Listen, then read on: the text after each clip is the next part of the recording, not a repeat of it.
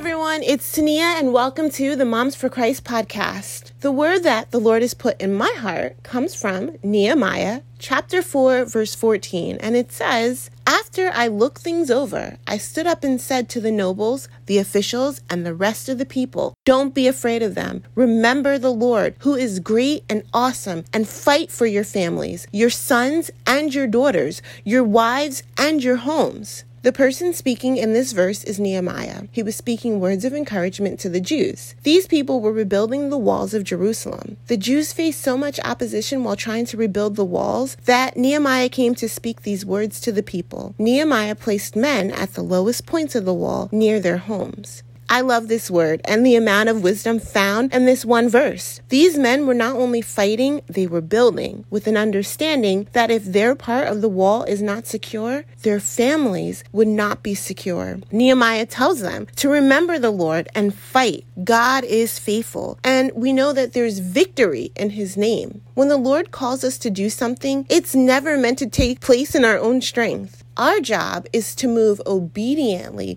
following the Lord's instructions. In this story, Sanballat was very angry that the wall was being rebuilt. He ridiculed the people and threatened to stop the work of the Lord.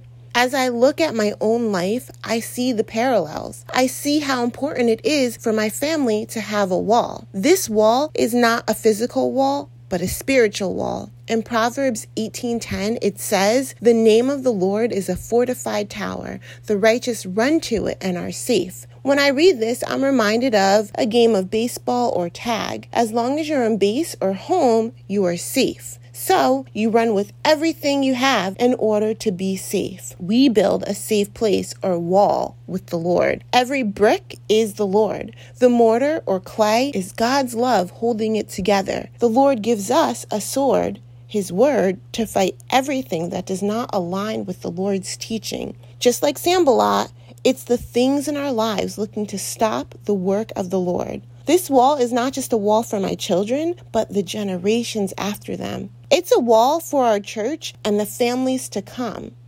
The wall must be built. The foundation must be on a firm foundation, which is Christ Jesus. Just as with a physical wall, a spiritual wall may need repairs, and some places may need to be fortified. So we constantly inspect the wall to make sure it's secure. Lord, thank you for your goodness, your love, and wisdom. Lord, we ask that you would show us the places in our lives that are in desperate need of repair. Lord, please help us to be diligent in going after those places so that our tower is strong in you. Lord, I pray that we would remember how great and awesome you are and fight, keeping our eyes on you. God bless and have a wonderful week. I will speak to you again soon.